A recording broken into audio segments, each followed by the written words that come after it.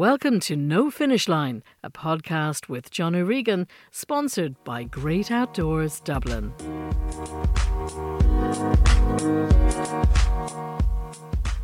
Hello and welcome to another episode of No Finish Line podcast featuring athlete interviews and discussion on running, training, travelling and adventure. And I'm your host, John O'Regan.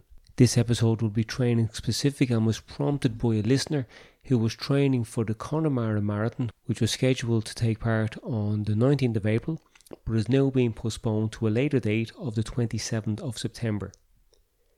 There's a lot of other races that were also rescheduled. His question was, what do you suggest I do with the training plan to continue on training, but to be in shape at the right time for the race when it happens later in the year?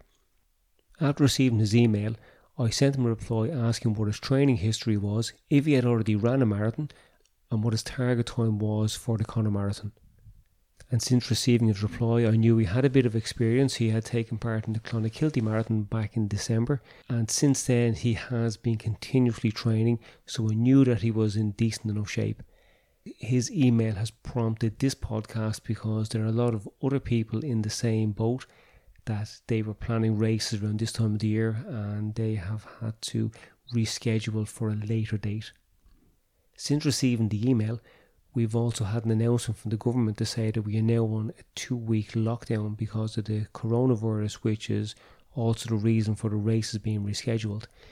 Now, in order to apply some structure to my reply, I'm going to focus specifically on the Connemara Marathon, which is an 18-week plan according to their website.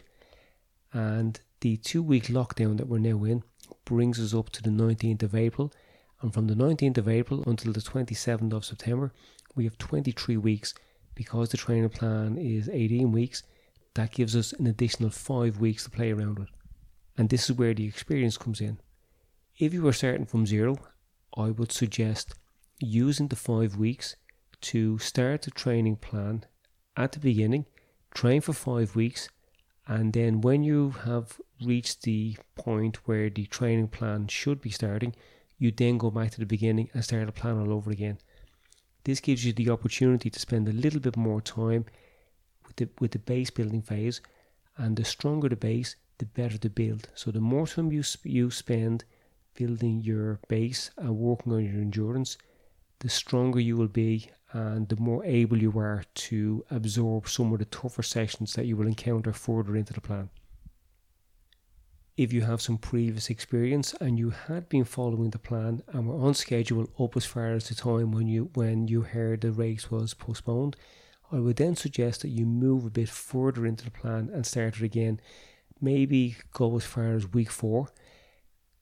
Starting at week 4, then you train for 4 weeks, which will bring you up to week 7. You then take 3 steps back, which will bring you to week 5. You train again for 4 weeks, which will bring you up to week 8. You step back 3, which brings you to week 6. And you continue on doing this by going 4 steps forward and then 3 back. It's like climbing up the steps of the stairs and then coming back down 1 in the same way as mountaineers would climb a mountain. They go up high and they come back down to acclimatise. And that's what you're doing. You're allowing yourself that extra time to adapt. You go as far as the point where you will intersect with where the training plan would actually leave you with that amount of days from that amount of weeks from the actual race date. I think that should bring you up to maybe week 11, and then you just continue on as normal. Now, because we have this 2-week lockdown, I would say use this time not to improve your fitness, but to maintain it. Fitness, you have to use it or you lose it. So use this time wisely. Don't be panicking over missing what you would term sessions, the more serious stuff. Just look at doing what you need to do to keep yourself fit.